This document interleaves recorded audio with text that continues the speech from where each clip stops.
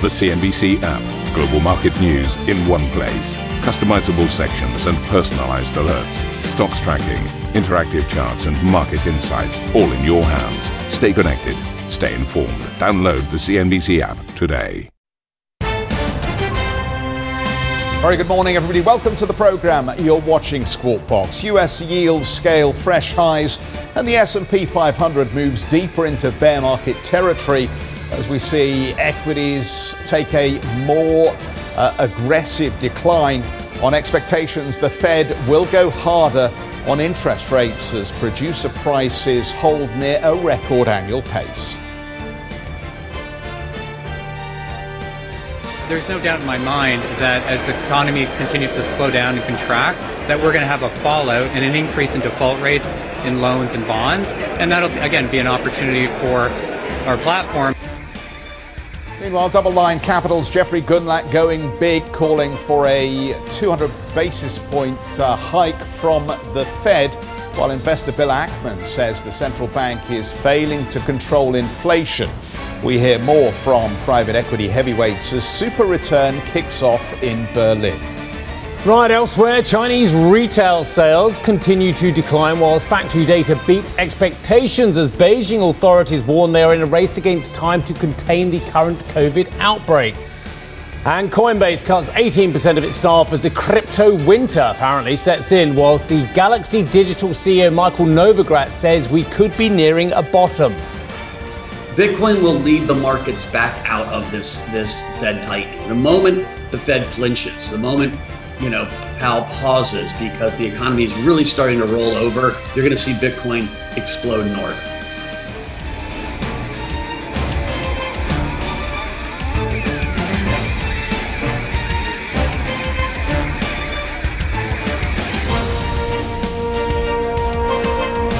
So, very good morning, everybody. You know how this goes. We are in a blackout period, but somehow, through osmosis, through mind control, maybe through telling journalists in off-the-record briefings that they should now be signalling 75 basis points is on the table. However they've done it, the message seems to be getting through to the financial media that the Federal Reserve is now, quote, widely expected to deliver a 75 basis point hike at the policy meeting later today. Well, Fed Chair Jerome Powell was previously expected to deliver a half a point increase before a series of reports over the last 48 hours drove market expectations higher. The FOMC clearly under pressure to deliver a strong and aggressive response to surging inflation, with CPI at highs not seen since 1981, and of course producer prices are rising nearly 11% in May. Alongside, obviously, the unofficial suggestions that we will get 75 basis points, which the financial media have been propagating. We've had a whole slew of the great and the good in the financial industry just putting forth their own opinions as to what should actually happen here. Bill Ackman has claimed equity and credit markets have lost confidence in the Fed. The CEO of Pershing Square Capital tweeted that the only way for Jerome Powell to restore credibility would be to now hike rates by 75 basis points today, adding that the Fed has lost control of inflation. Meanwhile, Double Line Capital CEO Jeffrey Gundlach has called for even more aggressive action, tweeting the Fed funds rate should be hiked to 3%. Well, billionaire investor Leon Cooperman expects a recession in the United States in 2023. Speaking to CNBC, the chair and CEO of the Omega Family Office cited two factors behind his forecast. The price of oil or the Fed will push us into a recession sometime next year. I think there's too much liquidity in the system to experience this recession this year, but I think we'll have a recession sometime in 2023. And the market will, on average, go lower. Inflation is likely to be worse than generally expected. Powell has been very wrong on inflation. And while he has some cover from the Ukraine war, The reality is he was wrong in a very big way, even before the war. The word transitory was inappropriate. So Adam likes the bit where I rip up the rundown every day. He's being the director. So I just did, you got me thinking. And anyone who comes on this channel has a view. Yeah. Of course, they wouldn't. What would we want them for otherwise? But they also have a view which is backed by a position. Okay. Now I don't know that Mr. Gundlach or Mr. Ackman have a position, but when someone says 200 basis points, knowing that would have stunning ramifications for an equity market, it's extreme volatility. I can't say for sure that the market would go down aggressively, but it would certainly be a shock to the system about what the Fed knows and what the market doesn't already know. And as you say, I love your comments about osmosis. You know, you're talking to a kindred spirit about that kind of cynicism. So I had a quick look back at what Mr. Gundlach's been saying recently, and he said on March the 16th this year, Jeffrey Gundlach, I think he was telling CNBC, said he would buy Bitcoin over gold in the short term. On March the 16th. Right. I will buy gold, buy Bitcoin over gold in the short term. So I thought, well, you know, this man is he seen as one of the market gurus? I think we often use the term guru quite liberally. So I had a quick look at what the pricing of Bitcoin versus gold has been since March the 16th to now. Again, I've done all this while you were at the wall because you just piqued my interest. And that's what I like about the show. You say very interesting things and it leads a lot of investors to have a look. So on March the 16th, Bitcoin was trading at 40,685, ladies and gentlemen.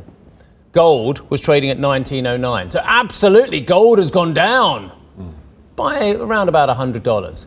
Bitcoin has gone down by around about $20,000. It's halved. I'll just leave that one there. What I'm saying is Mr. Gundlach is a very smart man. He's made more money than I will ever make. But he was saying to CNBC, or certainly the article we published on March the 16th, Gundlach says he would buy Bitcoin over gold in the short term. Bitcoin has halved. Gold has lost $100. There is a view that the market has no memory, right? I mean, you and I have been sat around this desk, I don't know, for the thick end of 30 years talking about these markets. And isn't it incredible how short-term most people's market memory is? And that's why I think this time round there is so much confusion as to what is happening here, because I know it's a well-worn sore, but there aren't that many people around who remember inflation at these levels. And so understandably, even with some of these grandees of the investment world, what they're saying at this point doesn't reflect on 40 years, maybe 20 years, maybe 30 years of experience in the markets. But there really aren't that many people around who can remember inflation 40 years ago who were actively involved in having to make investment decisions.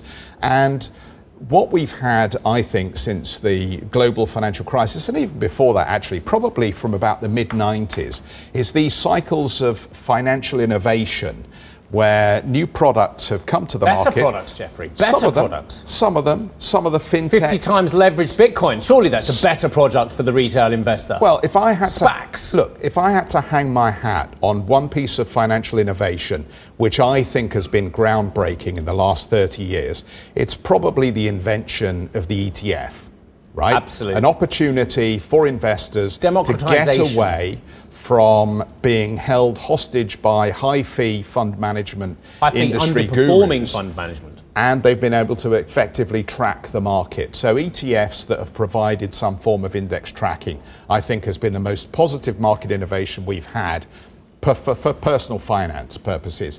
But a lot of the rest of it, quite frankly, the cycles come and go, and it's boom and bust. And it's only later when your people like Jeffrey Gundlach go, yeah, that Bitcoin call perhaps wasn't so great. Come on, Jeff. What's wrong with securitized mortgage-backed obligation? Or CDOs, CDO cubed, CDO squared. What's wrong with SPACs for the retail investor? What's wrong with Bitcoin for the retail investor? I think you're being very, very. What's wrong with leveraged Bitcoin for the investor? Right. You and I have missed them. Just take that tongue out of your cheek, Mr. Sedgwick. And there's not many of them watching who don't know I've got it in my cheek. Is that if they do, then they're watching the wrong show. Okie dokie, everybody. Sorry, Adam, we had that chat, but I'm sure you enjoyed it. He really did. So the US markets, and look, again, I make some calls which are horrendous, and I make one or two which are moderately pertinent. We say that as well. And the call I made yesterday was that I found it very hard to see how a rally could be sustained, because we did come out of the gates a little bit in Europe looking at a rally on the base of US futures rises. But I said to you all, didn't I? I said, how do we get a sustained rally when we haven't had the main course? We've had a few canapes, possibly even a small bit of starter. Starters are often the best, aren't they? So we had this CPI data from Friday, and Jeff said, of course, the osmosis that had come through there. All of a sudden, everybody knows it's 75 basis points. How did that happen in a closed blackout period? Again, another big question. But the point is the market did erode those gains throughout the session as well. The rally we saw in all kinds of assets, from European equities to US futures, to then the US session, to things like Bitcoin as well. It eroded throughout the session, and everyone just thought it's a bit soggy, but they weren't prepared to sell down aggressively. As such, I know the Dow's had 5 out of 5 to the downside, but not a meteoric move considering where we have been. S&P down 0.4%, Nasdaq just pottering around the flat line as well. But the Treasuries continue to pick up. 3.445 is the current yield as well. Again, inversion on the 5 and 10 as well. The PPI data confirm what a lot of us know. It is sticky and it is hard. And even when you strip out the 10.8% headline figure, you look at the core, or some people even now try to look at the core, stripping out even more volatile factors. The fact of the matter is, it is still unnervingly high for the Federal Reserve as well. And then you get the commentary from the likes of Gundlach as well, 200 basis points, knowing full well that the Fed can't do 200 basis points in one clip without creating potentially a major market event. 10-year US Treasury long-term performance. I haven't seen this one. Let's have a look. What have we got? Oh, thank you very much. Well, it should be, and it is. There you go. So this is the yield picking up as well. You want to see a yield picking up, have a look at the BTP. There's all kinds of noises about something that, dare I say it, he and I have been talking about for a very long time, is where is the tension point for European peripheral sovereign, especially when you've got one of the largest debt markets on the planet at 150% debt to GDP, worth a couple of trillion at this moment in time, as opposed to this debt market, which is worth, what, $20-odd trillion? Boom. Big numbers. Dollar crosses. Any pressure abating anywhere? No. Look at that. Dollar yen, 134.89. The euro still under pressure at 104. The pound, oh, great. The halcyon post-Brexit days for our purchasing power.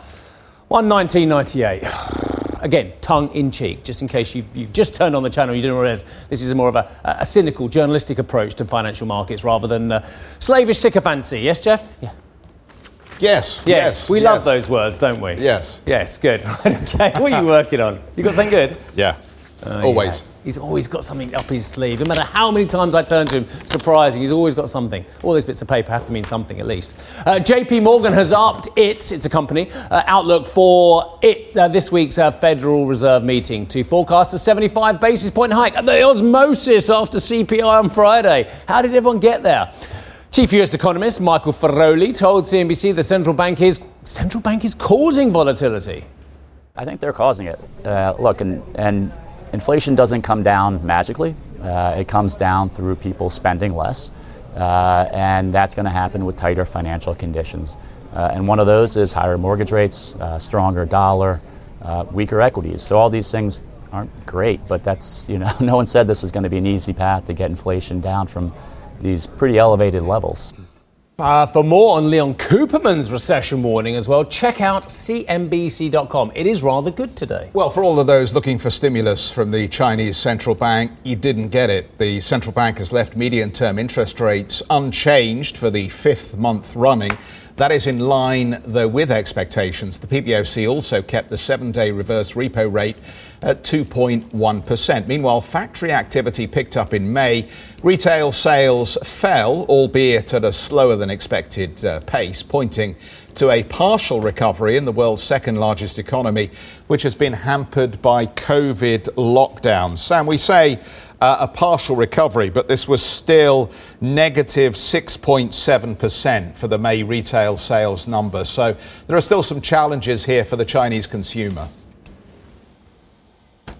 Yep, that's right, Jeff. Consumption is still weak. That was certainly underscored by that contraction again today. While at a headline level, as you say, some of the numbers actually look pretty encouraging. It did point to a degree of stabilisation and signs of a recovery because a quick take, actually, the economic activity did better than expected in the month of May, as we did see some of those COVID curbs eased and also the policymakers thrashing out more stimulus. But there are still a few concerning trends here, and that is, as you say, consumption remains weak, but also the labour market, because while we did actually see the jobless rate coming down at a national level, it actually hit a record high in 31 of the biggest cities. Now, these things go hand in hand, of course, because if you have a job, you're more inclined to spend your money. But if you're locked down in your home, you probably can't do either of things. So this really underscores the enormous challenge that the economy is up against and these policymakers are up against as they really stick with the zero COVID strategy. And of course, you've got Beijing now, which is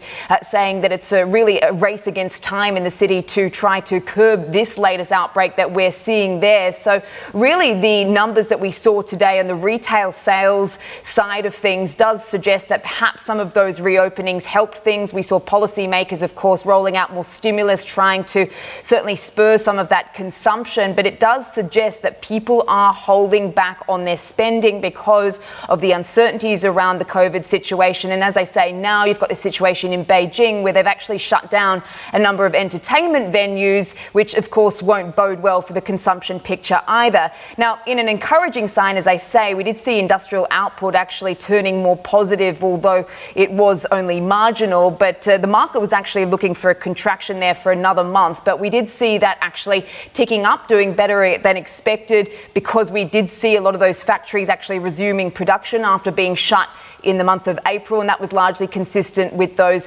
double-digit export numbers that we got in the month of May, which no doubt helped that as well. Now, the fixed asset investment side of things was also a bright spot. It actually held up quite well. We do know, of course, that this has been seen as really a big growth driver in Q2, given that the government is looking more on the fiscal side of things.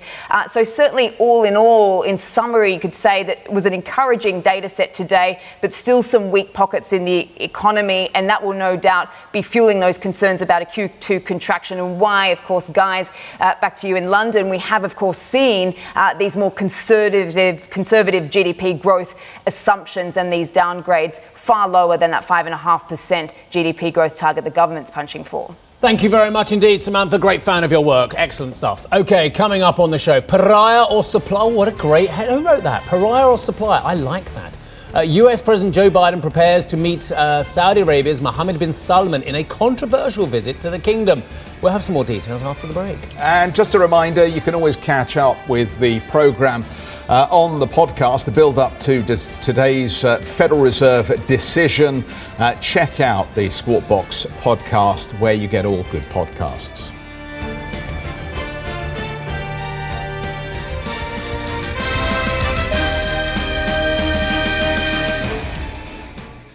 Ambition to me is about doing better. I think ambition creates a pathway. The best advice I can give someone starting off a career is don't have a career, have lots of careers, try loads of different things. Talk to people and put your ambition out there. I don't feel that I've hit peak ambition because it's a learning journey. CNBC is where ambition meets opportunity. What does living ambitiously mean to you? Hear it from our CNBC anchors, reporters and global business leaders on CNBC.com.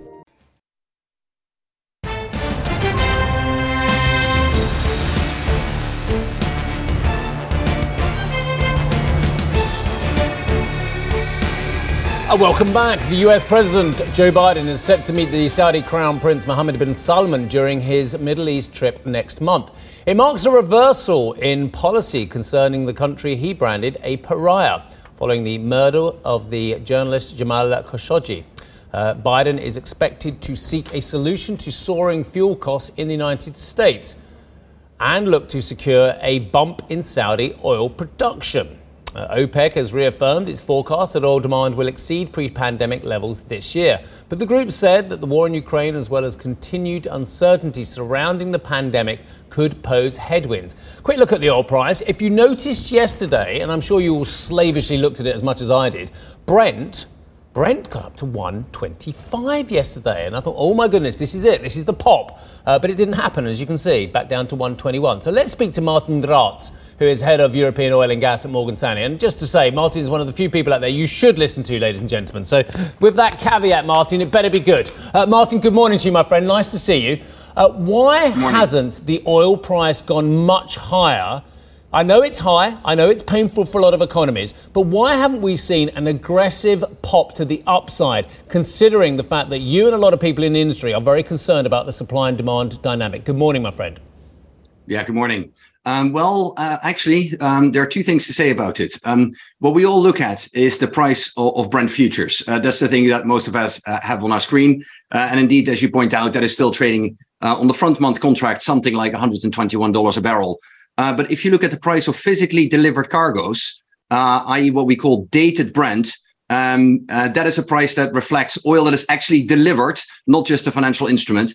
Dated Brent was assessed yesterday at $132 a barrel, so quite significantly higher, which highlights the preference in the market for physical delivery, not just financial instruments. So that price is already quite a bit higher. And then where you can see the real strength in the oil market is arguably in the products. So crude is still $120, $130 a barrel, but gasoline, diesel, jet fuel is on the whole trading in the order of $170 to $180 a barrel. So an unusually wide spread there. And I think that is reflecting some of the stresses and the strains that exist, not only in the upstream oil production industry, but also in the downstream refining industry. So there are pockets where you see where you can see that stress reflected in prices much more. Answer as ever, Martin. So look, historically, a lot of the experts turn around and tell me that if you inflation adjust, actually we're nowhere near the highs that we've seen in previous peaks. We should be nearer $200 per barrel or something like that as well. Can the economy cope with much higher prices? And I say the economy, I'm talking about the Indian economy, the Japanese economy, and of course the US economy, because we're talking about economies which are very, very sensitive to the price of oil. I have my questions whether it would cause a recession even at these levels, let alone if we go higher. Yeah, look, to say that is the billion-dollar question is slightly understating it. That is the one thing that we are all trying to figure out. When you do supply-demand modeling, both for crude but also for the products, very quickly, they point in the direction that this system is really difficult to balance at the moment. And if we can't supply more, then we need lower demand, because ultimately the oil market needs to balance. There are a finite number of molecules in the system. We can't print the stuff. So the oil market must balance. And if we can't do it via supply, then it has to be via demand. So for the better part of a year or so, we've now all been asking this question that you just asked, which is what is effectively the demand destruction price?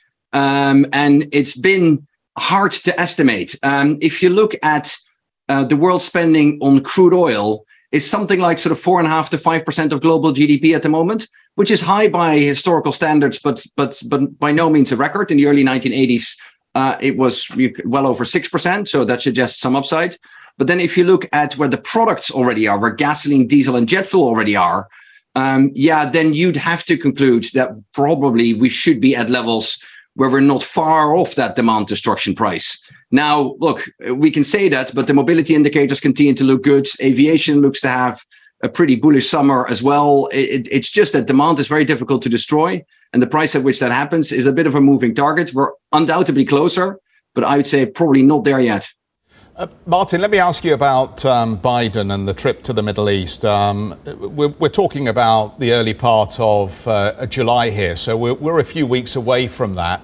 But is there any reason for oil traders to be slightly more cautious coming into the early part of that trip in anticipation that Biden will be seeking some kind of concession around supply? Yeah.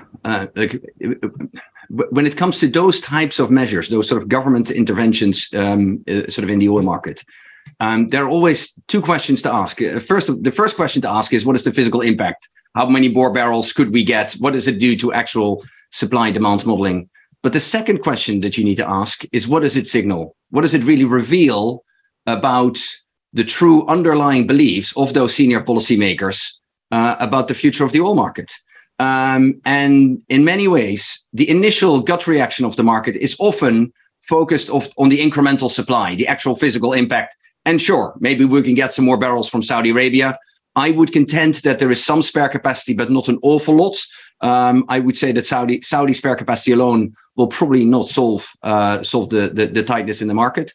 But at the same time, if you look at what it reveals real worry. It reveals concern that the oil market is tight, that it's tightening further, and that there are no other obvious solutions in sight. We saw the same with the SPR. An SPR release is unusual. Sure, it brings more oil to the market in the short run, but it also reveals something about how senior policymakers see the future of oil. And in the end, the signaling effect tends to outweigh the near-term supply-demand impact. So I kind of tend to view these type of things more as bullish over the medium term rather than bearish. Let me ask you about the marginal demand here. The COVID story in China and the Shanghai lockdowns did take some of the gloss off the upside of prices in recent weeks. But the market seems to have moved on and is now kind of ignoring that story, it seems to me. And yet we continue to hear this drip of there's further testing going on. There are another 25 million people who are going to have to do another round of tests, with the potential that there could be further lockdowns here. We had some industrial production numbers, I think, today, plus 0.7%. Not exactly shooting the lights out, these numbers. To what extent is the market going to have to refocus on the risks around Chinese lockdowns?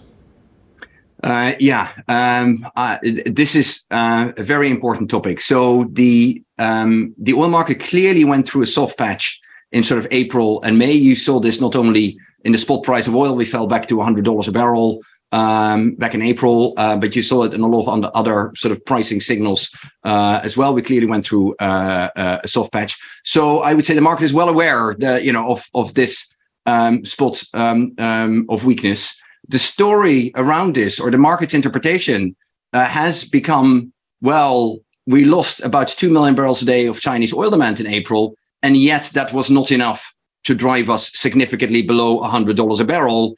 Now that China is recovering, we should therefore trade significantly higher. It became an interpretation of like, well, even with this, we could not fall below $100 a barrel. And in that sense, the market's interpretation is bullish. But nevertheless, if this recovery does not materialize, that would be a headwind that none of us should be naive about.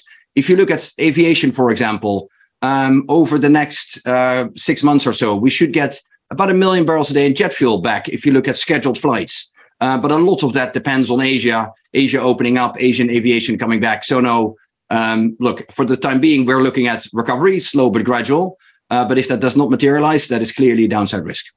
Thank you for listening to Squawk Box Europe Express. For more market-moving news, you can head to CNBC.com. Or join us again on the show with Jeff Cutmore, Steve Sedgwick and Karen Cho, weekdays on CNBC.